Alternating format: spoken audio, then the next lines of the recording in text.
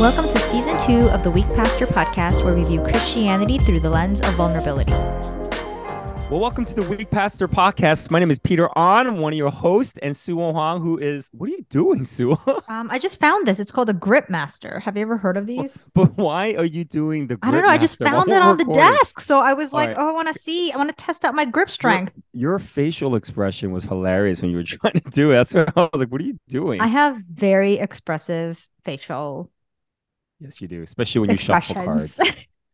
Especially Okay, when you shuffle cards. Can we not talk about that again? Okay, I have excellent shuffling skills. You just don't know. No, you don't. No, you see, here's the thing about you. When you're really bad at something, you always play it up. But when you're good at something, you always play it down. I'm really good at shuffling cards. No, so you're terrible at shuffling cards.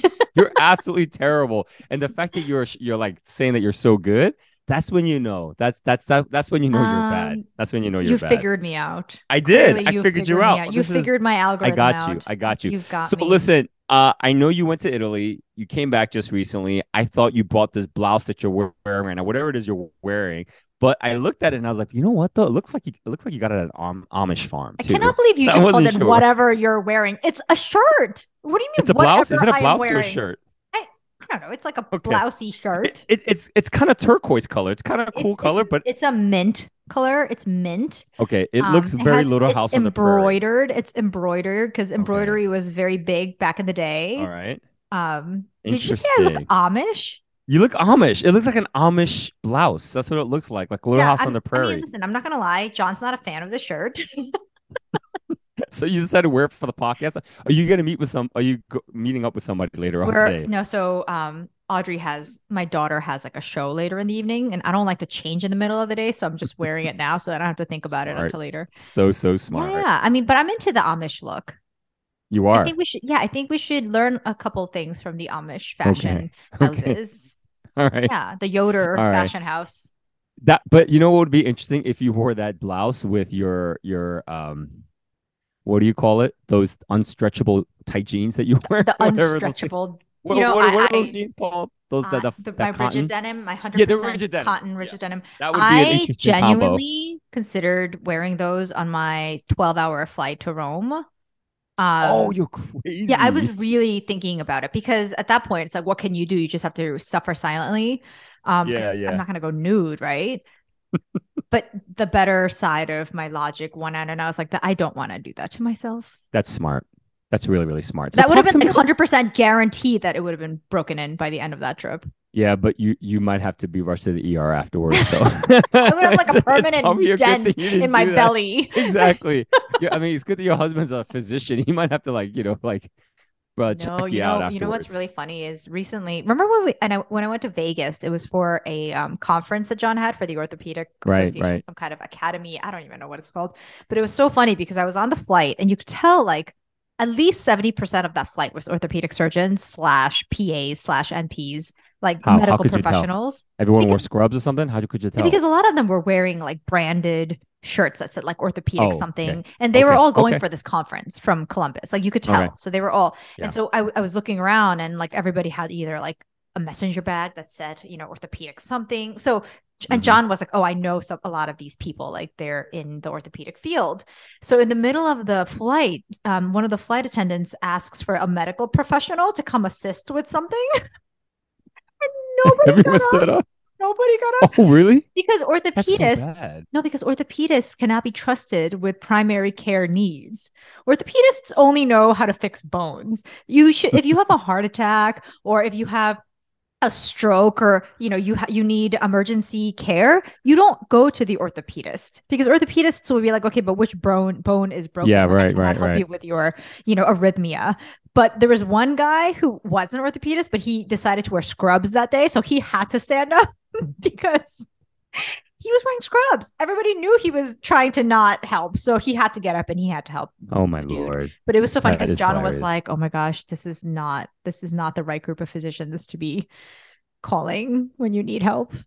But they still had to do rotations and residents. They had to still do other stuff, right? So they had to, it's a but I don't think rotations really help you with really. Because it's 4 years of school where you don't really learn anything medical. Like you're learning mostly sciences, which is not in med school. You're learning mostly sciences, and then you rotate, but you're rotating as a med student. You don't really learn much. You're just observing, and then you go straight into residency. So by the time, you really only know what your residency field is.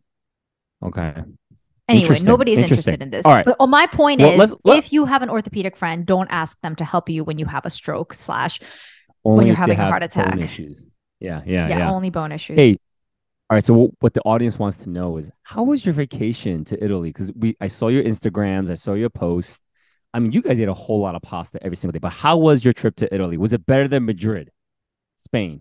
Oh, well, it's different because I had kids. So most of the activities kind of gets based around kids. I will tell you this. If you are a Korean / Asian person, a person of Asian descent, if you go on a trip for more than 4 days somewhere where most of the food is not Asian and they don't have a lot of like quote unquote ethnic foods available to you, I highly, highly recommend you take a couple of like cup ramen in your bag or like some cans of kimchi or microwavable rice. We were dying by like day 4. We were dying. Like I could not eat another thing of carbonara. Like I'm like, I don't give a crap if it's, like another bowl of cacio e pepe. Like I can't do it. Okay. Like just give me some freaking kimchi. Like I just can't do it. It was delicious. Like day 1, 2, 3, it was great. But then, like you start getting like that Korean itch for some Korean food. And man, I really wish we had brought some, 육개장 사발면, like Korean cup ramen noodles. Yes. It was even my kids were like, "Mom, we cannot eat this anymore." So it seemed like you guys had a steady diet of pasta, pizza, right? And gelatos. It was basically pasta, pizza, gelato on repeat, with some shots of espresso sprinkled in there like throughout the day. Wow. But you know what's crazy is I have never in my adult life eaten ever that much carbohydrates. Like it was basically. I was gonna say because you've really reduced your carb intake. Yeah, right, I have really reduced my carb intake, and I have tried to really up my protein intake recently. But I was getting 0 protein, basically just carbs, like literally just carbs. So did you gain weight on this trip? No, so. I think it's because we were averaging about between like 16 to 25,000 steps a day. Oh yeah, that's and why. So I think there was the carbs were very helpful. The carbs were helpful. I think it was also helpful because the kids mostly were not complaining, because that's like 6 miles a day of walking. And if you're Audrey and you're 8 but you're the size of a 5-year-old, like it's very difficult to walk 6 miles a day. But I think the plentiful spaghetti kind of was helping her walk all those miles. So otherwise, were you guys just in Rome? Were you just in Rome? Yeah. Initially, our itinerary included other cities, but when I started doing the itinerary, I was like, man, there's just so much to see in all of these cities, and I could see myself getting so stressed out because I have this itinerary and I have all of these things to see because I've paid all this airfare to come here, and my kids starting to zone out towards like the end of the museum tour, like, no, not another sculpture, boring. I don't want to see this. And then I'd get so mad. So I was like, you know what? I know myself and I know them. So we're going to stay in one city. I'm going to have a very loose itinerary. So at least that way, I don't feel like I've half ASSED'd both cities. Like at least I really feel like I got a full experience of like that one city, and I don't yell at them if they want to go home after like the 17th sculpture. So it was a great decision, actually. Like I really feel like I got a really good gist of Rome as a tourist. My kids could tell you now, like something very interesting. Like I didn't think they were paying attention, but there was this one time another tour guide said something to them about like, hey, so do you guys know what a sarcophagus is? Do you know what sarcophagus means? Which is like the Greek coffins. And my younger daughter goes, it means flesh eater. And I was like, she's been paying attention. I was so impressed. The tour guide was like, no, I've been doing this for 30 years and no one has ever guessed that correctly. And I was like, Audrey, good job. Like it was totally worth bringing you all the way here and suffering through my endless bowls of spaghetti. I can't, you stayed there for 7 days? 6 days, Rome, 6 days. 6 days in Rome. Okay, that makes sense. Man, it would have been great if you guys checked out Florence and went to Chianti, the countryside, and ate like the like legit grandma Italian food, and then drank some beautiful Chianti wine. It would have been so good. So this is an unpopular opinion. I am not a fan of Florence. I have been to Florence, Really? and I just find it really boring. Really? Yeah, Florence like was my I'm just favorite. not, like it's beautiful, but I just first of all, I like it, but I prefer the vibe of Rome because I'm a city girl. Mm. And also, I just couldn't imagine my kids really enjoying Florence because first of all, it's just much more chill. It's beautiful. They don't drink Chianti. That's true. Also, That's true. it's very artsy. Like Florence is very artsy, and they're not really like how much of that could they really do? So I think maybe we will go back when they're a little older. And I think then they would have an appreciation for Florence. Yeah. But Rome is just such a fun city for kids because it's like an amusement park for ancient ruins. You know what I mean? Like it's just everything is so exciting. Like this thing is 2,000 years old. Like this is where the gladiators fought. Like look at all the Greek gods and goddesses that are now Roman gods and goddesses. Like it's a much more accessible city than I feel like really appreciating Florence for like little kids. Okay. All right. My little spiel for Rome. Yeah, it was really, really fun. What was the highlight? What was the top highlight for you? Okay, so this is really creepy, but I don't know if this is a highlight, but this is the most memorable for sure. So because this is my second time in Rome, so it's not like I'm doing this for the first time, but I went to this place called the Capuchin Crypt. Have you ever heard of the Capuchin Crypt? It's where the Capuchin monks took all of the thousands of bones that they had found of their brothers and then created this crypt made out of bones. They made artwork out of bones. There was a chandelier made out of like hundreds of bones, like real bones. They're not fake bones. These are real bones. And the whole message of this place is to try to teach people like life is fleeting, but eternity awaits. And, there's like a lot of messaging in this, but just walking through this place, there's like real human bones decorating the entire place. Like on the wall, you see like a butterfly made out of human femurs, and then on the ceiling, you see a chandelier made out of human fingers. Like it's completely bonkers. Do you know who was really into this? Think carefully and answer the question. Who do you think was really into this bone dedication of bones? I wonder who. Of course, it's your husband. I knew he was into it because this was the only place in the entire trip where he was like buying all these souvenirs. Like he was like, I need this mug. Oh, I also need this pen. Like he bought so much stuff that the lady gave us a free book. Oh my God. It's hilarious. But anyway, if you guys want to did that just for him. You did that just for him, right? We had to go. Like he's the bone man. Yeah. But I'm just saying, if you guys ever want to like not sleep for a night, just go to Google and just look up Capuchin Crypt. Just do it, okay? You do it. After we finish our podcast, I can't even spell it, so you're going to have to spell that for me. So, I will send you a picture. Okay. It is mind-blowing. Okay. You'll take my word for it. You're hilarious. Okay. All right. So while you were in Italy having fun, I was planning for my wife's 50th birthday. I can't believe she turned 50. She turned 50. So 50. It was, I got to tell you, like, I don't want to toot my own horn, but it was a pretty amazing party. Like, it was pretty amazing. So, okay, tell us about it. So let me tell you about this part. So we're not going to open up with a question. We just kind of share a little bit about like our week or our weekends or our vacations, so on and so forth. So, Jenny, she doesn't like being center of attention. That's not like her thing, but I really wanted her to celebrate. 50 is a milestone. So I was like, you know what? Huge milestone. I'm going to do something real special for her. And I didn't want to go overboard because again, like I wanted to invite people that she actually is really close with. So I didn't want to have a huge party, but I wanted to have a good enough party, where she would have a lot of fun. So we ended up using the church office because we had about 22 people there. And so that was too big for my house. We couldn't, it would be uncomfortable if we had 22 people in my home.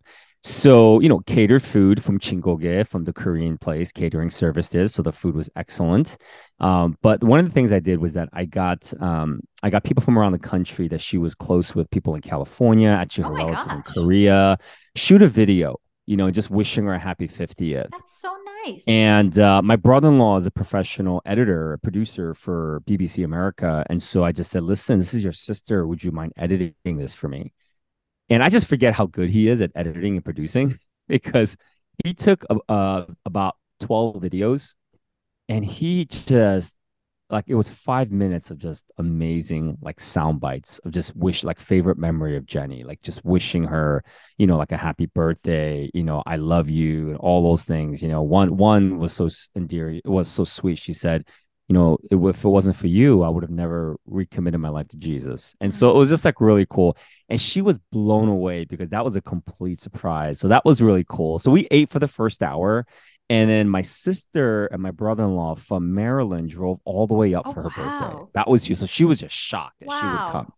And then Jenny Lim, who lives in close to Philadelphia, she also drove up to be there for her 50th. Jenny lived with us for like 6 to 8 months. Sure, yeah. So I just wanted people that were really close. And so we did that. And then we watched the video, which was excellent. She was blown away by it.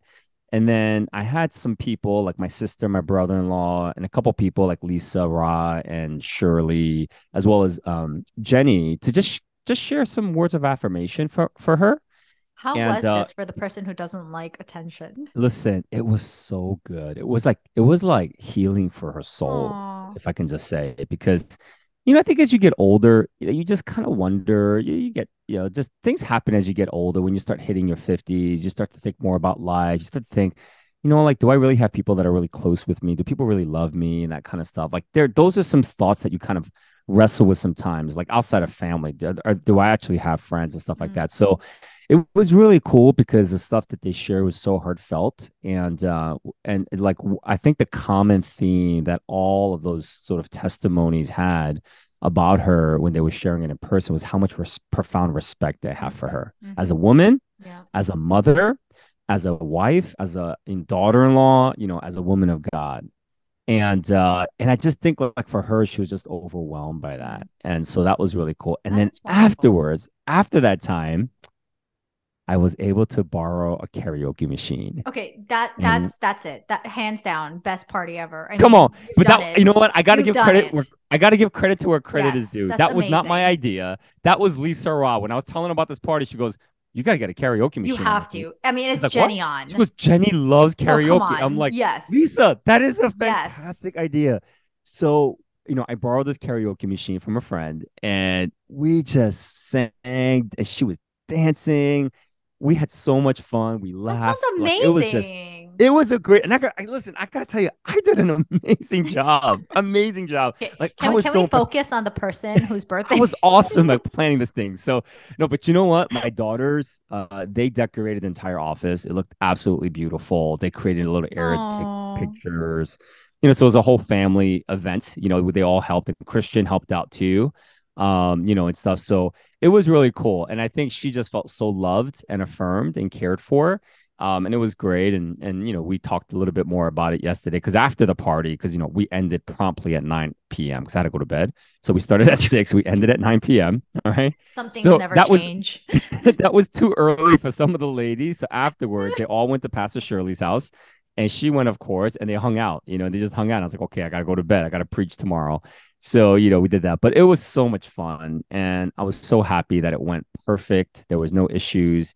And I think she was really surprised. She knew we were going to have a party for her, but she didn't know really who was coming. And she had no idea that my sister and brother-in-law would drive up from Maryland to be there. And even Jenny Lynn would drive up an hour and a half or so to be there for her birthday party. But they all came, and it was just really cool. So it was a really special day. I love that. And I cannot think of a woman who deserves it more.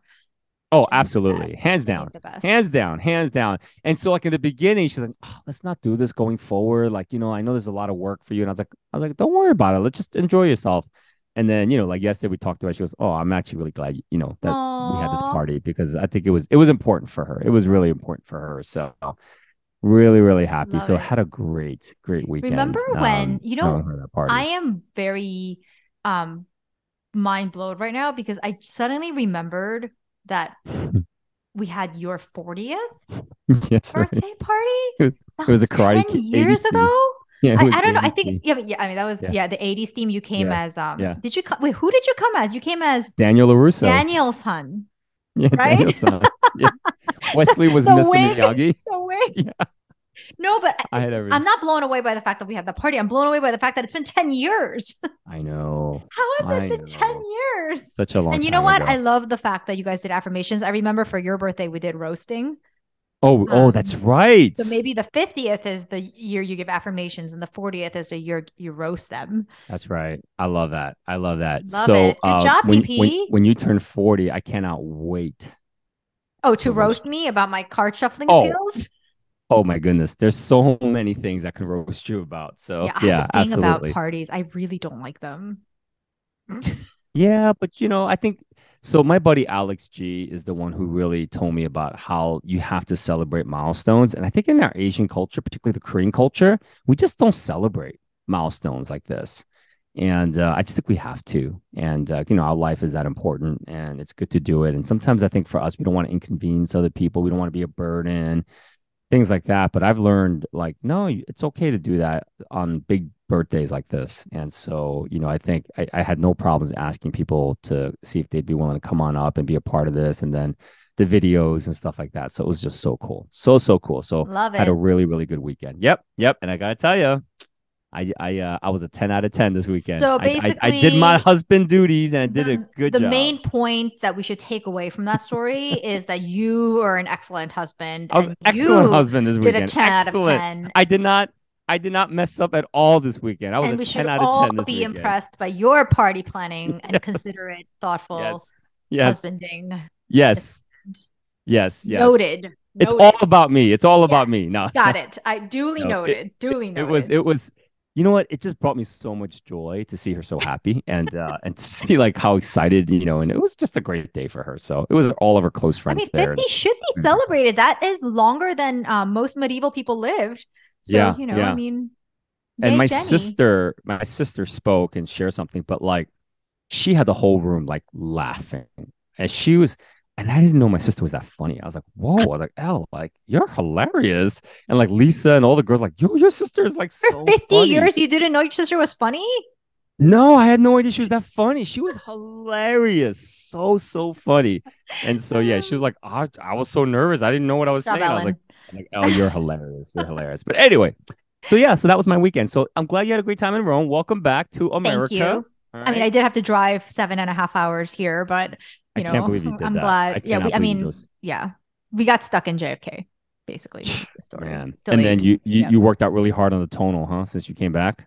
Okay, sorry. This is totally unrelated, but is it sociopathic that John and I come home and it doesn't matter what time we arrive at home and how long our flight was or whatever road trip, whatever, the moment we get home, we start unpacking, putting everything away, doing our laundry, and we cannot go to bed until everything is put away. Is that sociopathic or normal? No, that's very, at least to me that seems normal to me. Okay, So, because I have had somebody tell me that sociopathic behavior, that nobody should be unpacking on the day they arrive. The suitcase should remain closed for a few days until you kind of chill oh out and no. you See relax. that's a little sociopathic in my opinion. That's So how when I we feel.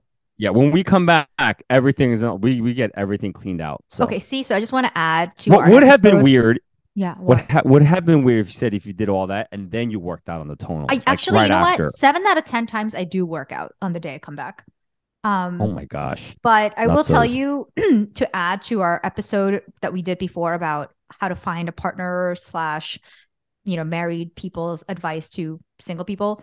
Mm. Find out if that person is somebody who unpacks on the day they arrive or is not, because I can totally imagine that if your partner is not, this would be a point of contention. Oh, absolutely. Yes. So 100%. find out. 100%. Also find out if your partner's family is one of those families who run like 5 miles, like those 5 milers after Thanksgiving, like the day after Thanksgiving. You know those like day after Thanksgiving 5 milers, like turkey runs?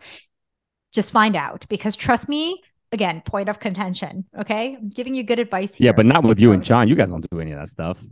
Heck no. We're the Yeah, people who yeah. eat leftovers for breakfast. Like That's no. you know what? I'm just gonna be I don't think that's an ethnic relevant question. I don't think ethnic people do that. I think it's Okay, more white culture that first of does that all, stuff. I don't think our audience, like our listeners, are only East Asians or like That's Asian true. people. That's true. So I Okay. feel like that's very limiting of you to tell me that I That's can't true. give that advice. Also, Yeah. I was like, to be honest, like my kids are at this point almost like they're third generation. Like they're pretty much that's true. acclimated. We're in Ohio. They're like acclimated to white American Ohio. culture. I mean, That's come true. That's on, true. Yep. you know? Yep. Anyway, That's true. take notes. Well, All right. well, listen, we got to really shift focus here because we're having so much fun talking about our week or our weekends. But we want to talk about loneliness actually today. This is an important topic because since the pandemic, there has been such an uptick in this where people have really struggled with loneliness. A lot of different studies have come out, and so wanted to just really do an episode about loneliness. Kind of, Sue, I don't know if you've ever had a season in your life where you felt lonely. I don't think you have. Have you ever had a season in your life where you felt lonely? What is loneliness? No, I'm just kidding. See? Okay. Well, now was No, I mean, hold on. Is that really your question right now, or was it a rhetorical question? yeah, yo. So I think part of this. So I don't know if we're like the best people to talk through on this because Right, I because don't you're know. also not somebody who feels lonely. Yeah, I don't think I've ever. I mean, I have definitely. In some seasons of my life, I've felt lonely, but it's not something that I've experienced for a long season of my life. And I know that this is a chronic illness Yeah, for our yeah. society today. The statistics say that recently, they did a study 60% of people in this country are lonely, are struggling with loneliness, 60%. And so that's really high. And years ago, Harvard did a study on men, and they said, what are the percentage of men in America struggling with loneliness? And the number was 90%. That's So this is really hard. crazy. This is a really Yeah. issue. This is a huge issue. And I don't know if you're listening today and this is something that you're struggling with, please write us, let us know kind of how you've been struggling with it, but also maybe if there's some things that's helped you to kind of get over it, and things like that. But any of it, yeah. So Sua, did you ever have a season where you felt lonely? I'm thinking about it. Like you said, I'm Mm, sure I have. It's just that I'm actually in a season where I have the opposite problem, where I have right. too Oh, much sorry. social interaction because my children won't leave me alone. And um, it's, you know what? That's not fair to say because I also feel like just because you're surrounded by people doesn't necessarily mean that you don't feel loneliness. Like I don't think those Yeah. two things are mutually Sure. Sure. exclusive. Like I Sure. actually think for example, I think a lot of um, new moms feel a lot of loneliness during their Mm-hmm. season postpartum, Absolutely. and Yeah.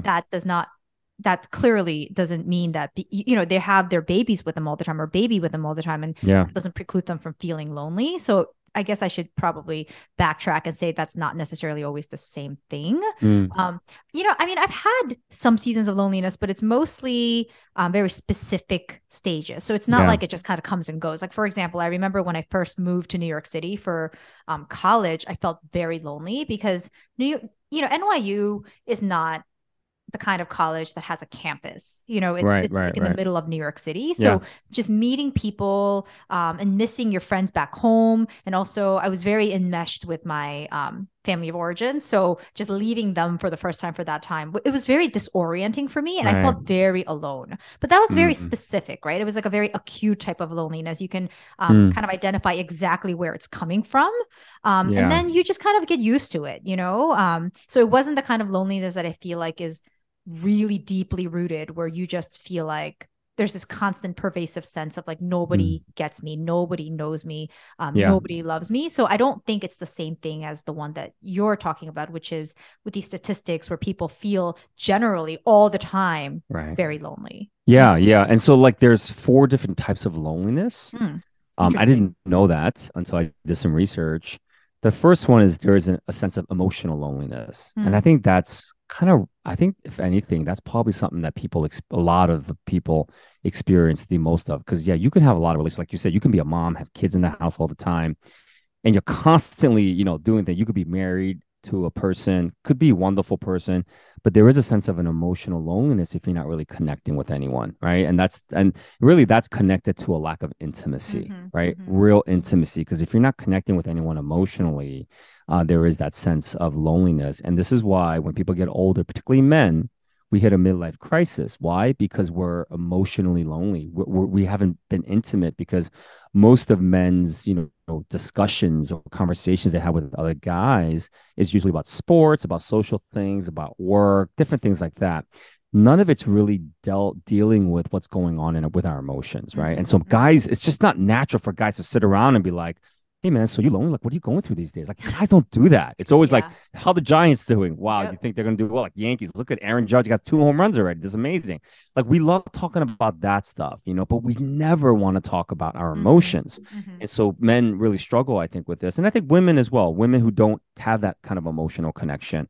And so women could be caring for their kids and all that stuff, but yet they're not connecting with anyone else. All right. That's the first. Second type of loneliness is social loneliness.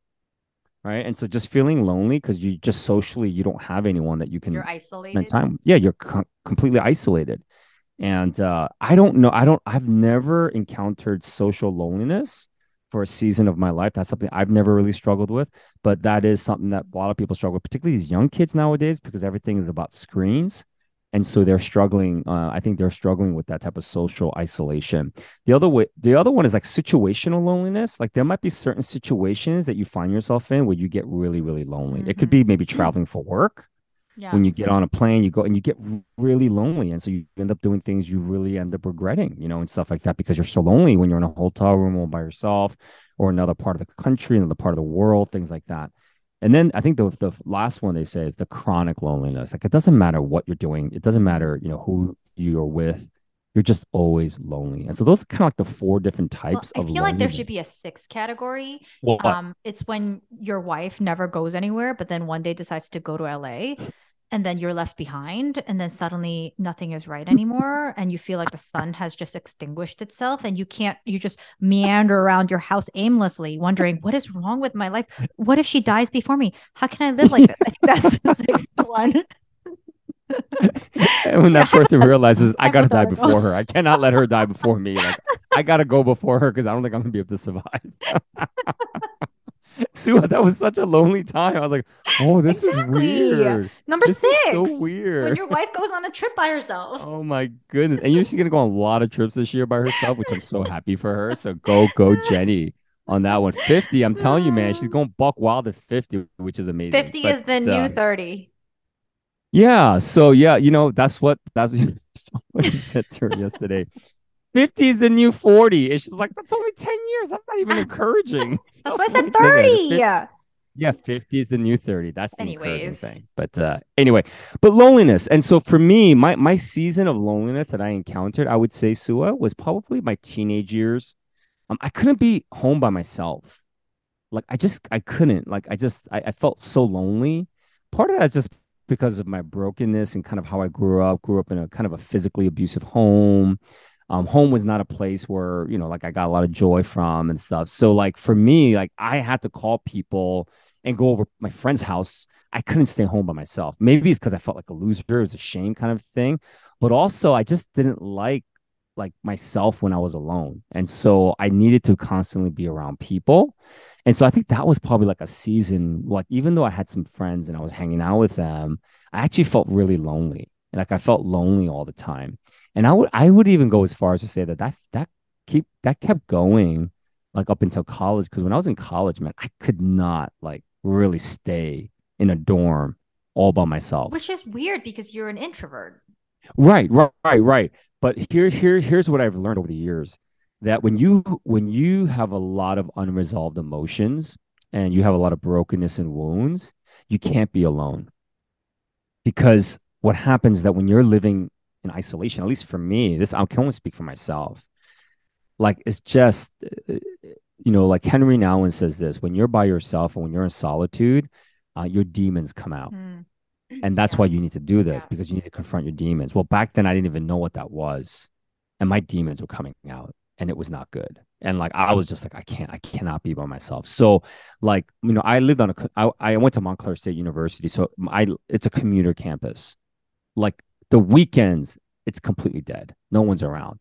And if I knew that my friends were going home for the weekend, I had to go home. I couldn't be alone by myself. Like I couldn't be by myself because I would feel so lonely. I think for me, how I got past all of that was that I just needed healing. Like I needed to heal of my wounds. And that really helped me, over the years. And even now, like now I love being alone, except for when Jenny travels somewhere, but for the most part, I really covet my times alone because I need that. And I mean, I don't I'm just grateful. I'm at a place in my own life where I don't struggle with loneliness. It's not something that I struggle with on a regular basis. I actually feel like I have, sort of grown from that. And I have some really close relationships with some people in my life that allow me not to feel lonely. So, that is where I'm at. But anyway, for you, so Suah, you felt like never really had a season where you felt lonely. But what would be your advice to people right now that might be struggling with this, like that are in this place where they're really struggling with loneliness? Because it's so interesting in the internet, there were some really interesting like solutions that they gave. You know what one of them was? Limit your time on social media. But is that bad advice, you think? I think that's great No, I think it's I advice. think I think it's really great advice I because mean, like social media is not a real world. And when you look at these feed, whoever you're following, they portray a world or a reality that's not real. And it makes you more depressed because you feel like, oh my gosh, so And so I think that's great. Actually, I think it's really great. But the reality is 60%, right, of Americans. So that means potentially 60% of our listeners right now are struggling with loneliness. What are some things you think we could do? What are some suggestions that you think can really help people kind of get out of this place of loneliness? but I I don't know if feel you have like any it thoughts on that. depends though on because like you said, there's so many different angles on loneliness. There's Right. situational loneliness where you're just and I think a lot of it is also dependent on your life stage, it's dependent on your circumstances. And it's very I mean, this is definitely not answering your question because I don't really know if I have any great advice for anyone, but I think it's a very pertinent topic because I've been reading a lot of articles and a lot of studies that show Mm. that this generation of young people is one of the Hmm. loneliest Yes. generations. Yes. They don't know how Yes. to connect to others. Yes. Um, Yes. a lot of those studies actually point to the advent of social media Yeah. as the culprit Yeah. for why people are Yeah. no longer learning how to make real connections with each other. And Mm. that is so scary to me because and I know that we were created and designed by God to be people who share a community. We Hmm. were created to be a communal people. We were supposed to be the That's right. body. I mean, God is three because God prioritizes Yeah. fellowship. And That's I right. feel like it's and every time and there's so many things that I've read that, emphasize that. For example, people you can read about all the different ways of torture, but people say that solitary confinement is the worst type of torture Mm. to put somebody through, more Hmm. so than like waterboarding or like Yeah. starving them or putting noises in their like solitary confinement does Yeah. really, really bonkers and wild things to people. Yeah. If you leave somebody alone for long periods of time with no human interaction, not even an Yeah. animal or whatever, I'm suddenly getting an image of Tom Hanks in Cast Away with like Yes. Wilson. But Wilson. yeah, Yeah. Wilson. Wilson. But like we Yeah. really, really just are have been designed to need Yeah. that community and Yeah. fellowship.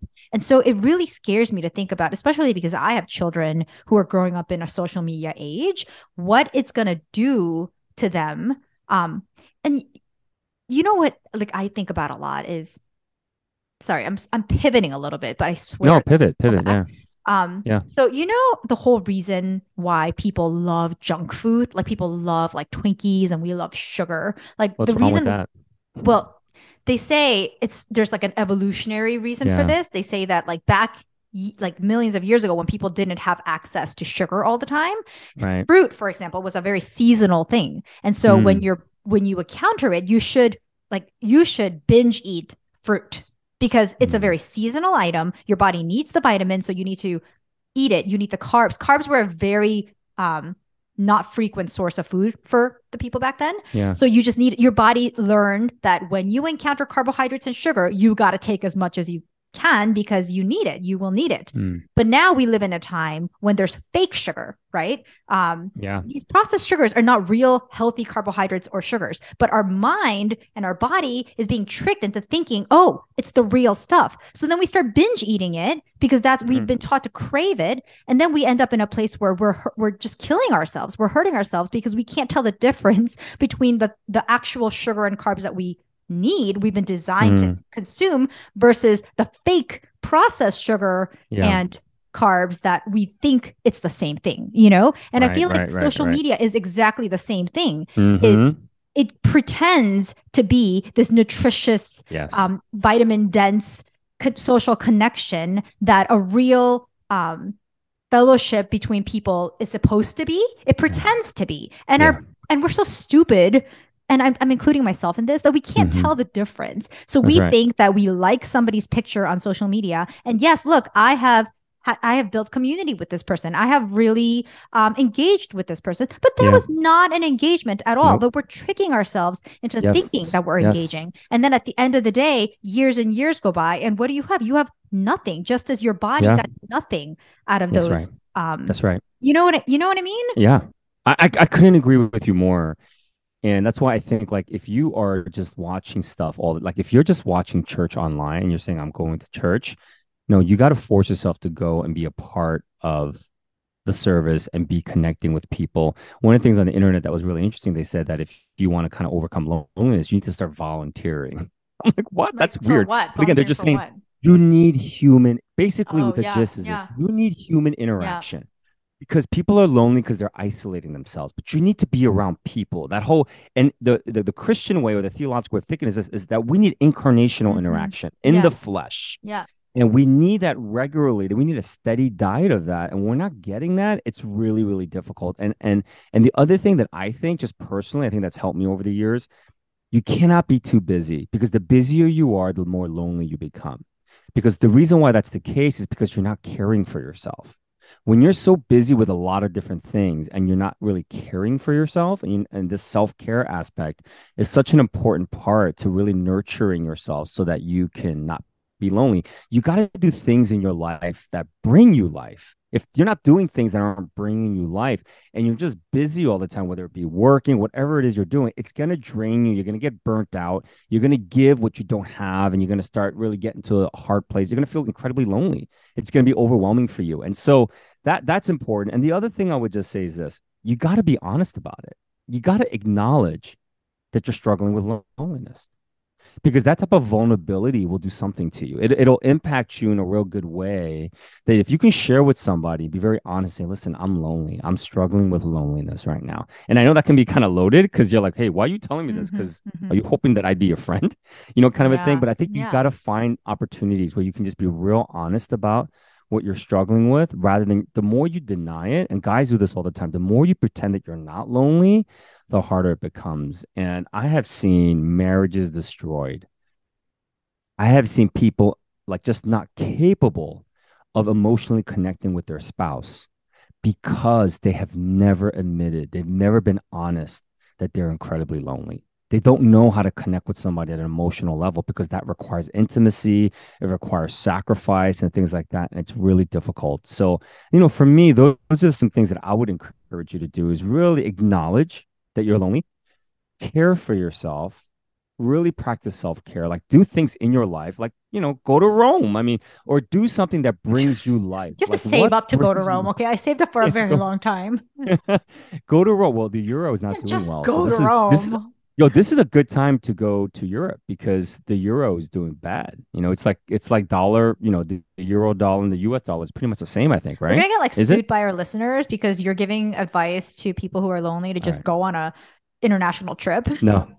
But if that brings you delight, like for me, that wouldn't necessarily bring me delight. So for me, like bringing me delight would be going with people that I know, that I'm very close with, and I get to have a great time. So anyway, but you got to find some things that you really delight in, and you got to just do it. Like, life is too short. And like, what's scaring me is that today, especially living here in America, is that we don't know, what, like if I asked that to somebody recently, I said, hey, what brings you life? And they just don't know, because they haven't sort of organize their life in such a way where they're able to do something that brings them delight. And, part of Sabbath isn't just not working. A part of observing a weekly Sabbath is for you to do something that you delight in, whatever that might be. And we have to be willing to do that. And so that's just, at least to me, that's really key, and that's important. And you can meet up with people, you can socialize, because I know people like that. But then they're just so deeply lonely, because, again, they're just not connecting. They're not emotionally connecting. So I just think being honest, authenticity, again, like I say this all the time, people are sick and tired of hearing it, but if you have a soulmate, that'll really protect you from feeling lonely because you can really be honest. You can be fully known that that's something deep within you. So I don't know. Those are some of my suggestions, but yeah. So it's interesting because it's really a sad reality of what's going on in our world today and how so many people are struggling with loneliness. And I understand, I get it, but I just think it's a real dangerous place to be for too long a period of time. So Did yeah. you Any ever other thoughts hear on you? did you ever hear this thing that they I don't know, I used to hear it and I feel like there's some truth to it. Like the best time to meet a significant other is when you don't need a significant other, like when you don't Hmm. feel like this need to have a partner. And I think Hmm. what it's getting at is what does having a significant other symbolize to you, right? And to Yeah. kind of apply it to this situation.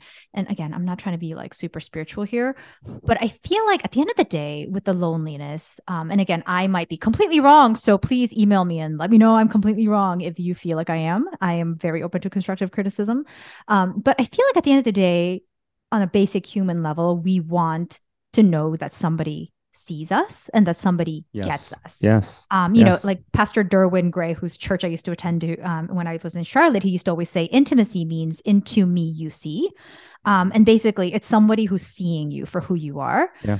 And that's why these social media or surface level, even in person, but surface level friendships don't always quite cut that loneliness down, is because we may spend 3 hours with somebody, but at the end of the day, we feel like they know us no better than they did at the start of those 3 hours Yeah. versus and vice versa. And I think at the end of the day, what we want is to know that somebody gets us. And you know what? Yeah. Maybe I should point out that maybe that whole campaign that he gets us campaign that I was kind of like about maybe gets something right, because I think, you know, yeah, I Your mean, legalistic mind couldn't embrace it because they spent $100 million on the campaign. yeah, and also the whole focus was on God getting us. Like, what about us Yeah. getting God? But that's a Yeah. whole other topic. I do think there is something very human about us, and like, yeah, like I want somebody to get me. Like, I Yeah. want somebody to really That's see right. all of me and I want to be accept known. me. Yeah.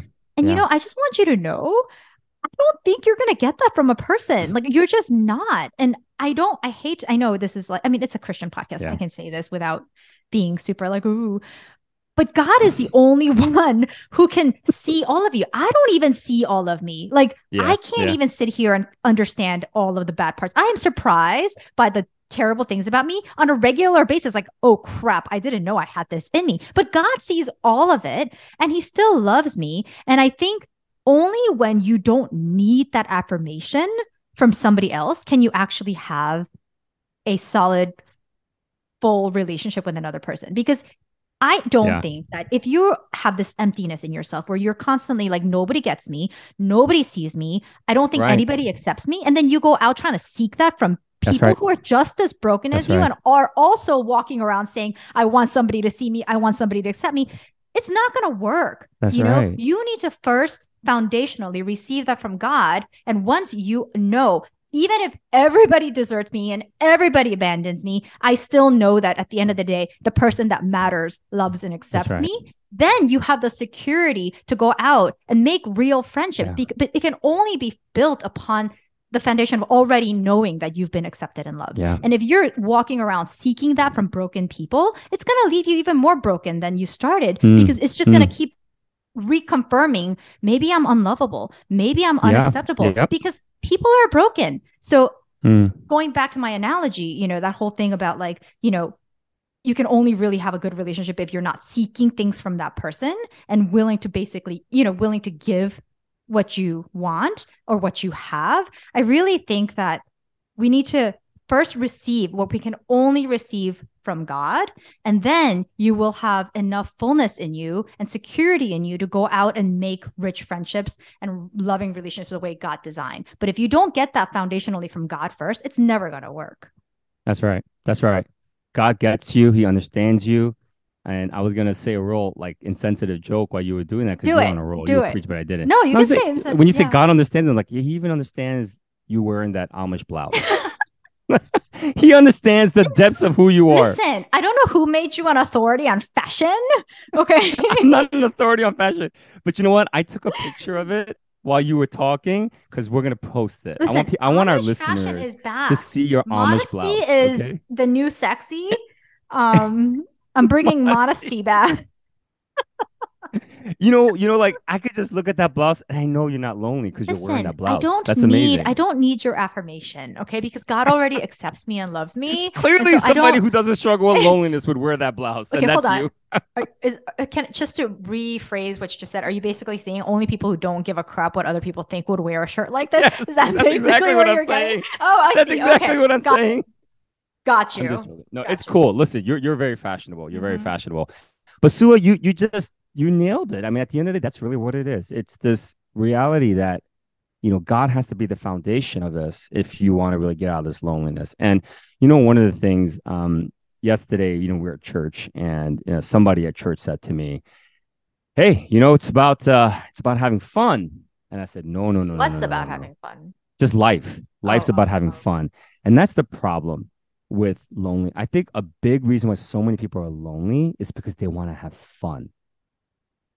Fun leads to loneliness because the only thing you can grab from fun is like happiness, maybe, and pleasure, but that's it. Right. And so, like, if you go, like, how people are like, oh, I can't wait to go, to a party this weekend. I have so much fun. And then they have that quote unquote fun to come back, and then they're like depressed afterwards when they're home, and stuff, and they're throwing up because they're drunk, they're trying to sober up. And I just said to him, I said, the goal in life is not to experience fun. Your goal is to experience joy. Hmm. Joy is very different from fun. Joy can only come from God. God can only give us joy. And I think what the devil has sort of done in somewhat of the enemy, and the enemy uses, anything, who uses advertisers or whatever, social media, but they're teaching us that life is about having fun. Now, listen, I'm not against fun. I think fun's good once in a while. But when you're living your whole life just to have fun, then you're going to be lonely. You got to live your life to experience joy. Now, joy, like you said, it requires sacrifice. It's sacrifice. You got to get to know God. You got to be willing to be vulnerable. You got to get to know some people in an intimate way. You got to be willing to even stick up for yourself if you feel like you've been wronged and things like that. Those are all an opportunity for you to get more intimate and go deeper and connect. But joy can only be given to God. God is the creator of joy, and we need to live our life with joy, not fun. And I think so many people are living a life to have fun, right? It's like the idea when I was a kid, and this is a while ago, but like I used to watch MTV religiously. Like after school, I used to love watching MTV, and I loved MTV Spring Break because for that Is week, that your these generation? I feel like that was my yeah, no, generation. no, no. I grew up watching MTV as a kid and like Did the they have real world. TRL when you were a teen?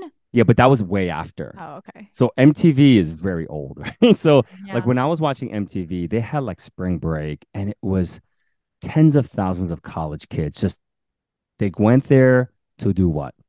Have fun. Just have a whole lot of fun. But fun is like a narcotic, man. It's like a drug, right? Like you just need more of it. It doesn't satisfy. Like you want more of it, you have it, then you want more. You want more. You keep wanting more, and you become addicted to it, and then you what ends up happening is you end up living a really deeply lonely life as a result of it. So yeah, I just don't think fun, pleasure, I mean, it's okay, but it's not something we should strive for and live for. Our goal is to experience joy, and joy is really something that only God can give to us. And like you said, like we can't do this without God. We need God. He's a big part of us to fight against loneliness. And I think part of the reason why 60% of Americans are so lonely is because so many of us are living without God. And we think we can do that. We think we can function in this world without God. And so, obviously the result is going to be you're going to feel very lonely, as a result of it. Some of us are just living for success. Some of us are, my daughter's graduating from college and she feels the pressure of having to find a job. And some of us feel like we need to get, start a career. I got to do all these things. And like you just said before, some of us are just single and they want to get married. And I get it. I understand the loneliness of that to some degree because Jenny was my first girlfriend. I never dated till I was in college, and and so like for me, it's like I understand like wanting somebody to be in that kind of you want to be in a relationship with somebody who loves you, but like you said, Sue, it never satisfy. Like if Never. Jesus is not there, there's no way like we would have survived our relationship. So yeah, so that was really good. That was really good. So sorry, Sue, I feel bad that I made fun of your blouse, but I You hope can't you're take okay it with back that. now. It's already out there. It's already It here. looks It's so already cool. I hurt can't wait me. to post this on social media. My heart You has might been start a new stabbed. trend. You might start a It's new not trend, a which I new think would be so trend. cool. It's already an existing trend. I am not that much of a pioneer that I would like make my Oh, own really? trends. No, Wait, so did I'm you say you said modesty is the new sexy? Is that what you said? I mean, I was joking. That's awesome. I like But that. I do think that prairie style has come back. I mean, I think about 2 years That's ago, I told her she two looked like years Laura Ingalls. ago, something called cottage core, um, became trendy where you look like you're wearing something in like a cottage, like cottage wear, like I don't even know what that is. little Yeah. cottages in the Okay. mountains, like the kinds of clothes Wow. that, so like Yeah. basically the Amish, I Oh, guess. so like the plaid stuff and everything? Yeah, A lot of like, the plaids, like yeah. big poofy prairie dresses and yeah, like Little House on the Prairie clothes. And yeah, so I wish I could say that I am a pioneer in fashion, but I will have you know that it's already a thing. I'm just a follower. Okay. I'm just a follower. It's a real Oh, it's, thing. It's a real thing. okay. Okay. Any other advice you have for our listeners about loneliness or anything like that that you want to say before we close? I mean, maybe you will tell me this is theologically incorrect, but I feel like loneliness though is part of life. And I think, Mm-hmm. don't you think Jesus Interesting. felt Good. lonely? I mean, like his Yes. disciples literally left him. Everybody Yeah. left him. Yeah. He was about to die, and he asked his disciples to pray for him, and they just Mm. kept falling asleep. Like Yeah. I don't think that if you feel lonely, something's wrong No. with you. Because I Mm-hmm. think we all from time to time feel loneliness, and Yeah. that's just I think it's just a manifestation of the fact that we live in a broken world and Yeah. things are not the way God designed them to be. But I really strongly feel that if you look for things that only God can give you from Mm. people, that relationship, it's not going to be sustainable Mm-hmm. because you're asking that person and you're expecting that person to give you something that they cannot give. And then you will Mm. inevitably become bitter that they can't give you the thing that only God can Yeah. give. Yeah. And so I know it sounds very preachy and, but man, you have to have a fellowship with God. Like you just have to. And you have to Mm. receive from God the things that God can give you. And once you receive that, then you will have the foundation to go out and build friendships and build community the way God designed you to, because, God designed us to have community and fellowship. I mean, it's now I'm thinking of like all sorts of random things, but you know that did you ever watch that movie called I think it's called Into the Wild, where like Yeah. that dude goes into like the Alaskan wilderness to Yeah. see. Yeah. And then basically, even the secular film at the end of the movie, the lesson is happiness only real when shared. That's Right. right. That's what his That's right. conclusion is. And I Yep. think, it's like all truth is God's truth. At the very core, I think we understand that happiness has to be shared because God Yeah. designed it that way. But the very basic first step is sharing it with God. And then we can That's go right. out and seek from people what people can give us and not seek from people what only God can give us. That's right. Amen. Amen to that. And also, if I can just add on to that just a little bit, I would just say that, you know, experiencing God mano y mano, like between you and God, is really, really critical and important. But also, there's a real big component of you encounter God through other people as well. Yes. And that's that fellowship and that relationship. And that's why Mm-hmm. that's so critically important because, you know, if I was just a monk and I lived in a prayer mountain by myself, and I died, you know, alone like that, I mean, it would not be a healthy place for me to be. Our beloved David Hosang says, when people live in isolation for a long period of time, they get really weird. And that's so true. Very They just get profound. weird. Yeah. Yeah, it's Yeah. so profound because it's so Yeah. true. We just get weird because we're Mm. just not in that. And so we need to be in a relationship because also God's revelation of himself often comes through the other person. And Yeah. so I guess my greatest advice I can give to anyone here is that, yeah, get yourself out there, connect with God, be a part of a church. And, you know, I know you might have been hurt in a church and maybe it's sort of been a while since you've actually gone back. Listen, if you're in this area, in the Jersey area or the Ohio area, Sue and I might be able to help you find a real good church if you want that kind of guidance. But not every church is perfect. Every church has issues because it's a living body. But I think it's important for you to do that and be in some type of Christian community where you can open up and share your heart, where it's safe enough for you to do that. Mm-hmm. Now, again, Mm-hmm. not every church you can do that in, but I do really believe that it's important for you to be a part of a church community and be a part of fellowship in that way. And I think it could be a huge blessing for you as you get to know other people and be in relationships with them. So I hope that you can do that. But again, that foundation of God is everything. If you don't have that, it's not gonna work. And so I do hope that you'll be able to pursue that. If you have any thoughts, any questions, any insights to this, please share that on our Facebook, on our Instagram as we post this up. We'd love to hear from you and get your feedback on this stuff. Because this is a real big problem, and it's only going to get worse as the alphas, the Gen Alphas, and the Gen Zs get older. I think it's going to be a greater problem because their reality is so much on the screen. So anyway, yeah, hopefully this will be. If you have any thoughts, we'd love to hear from you. So we just want to thank you so much for listening. We hope you have a great day. We'll see you next week. Take care. Bye.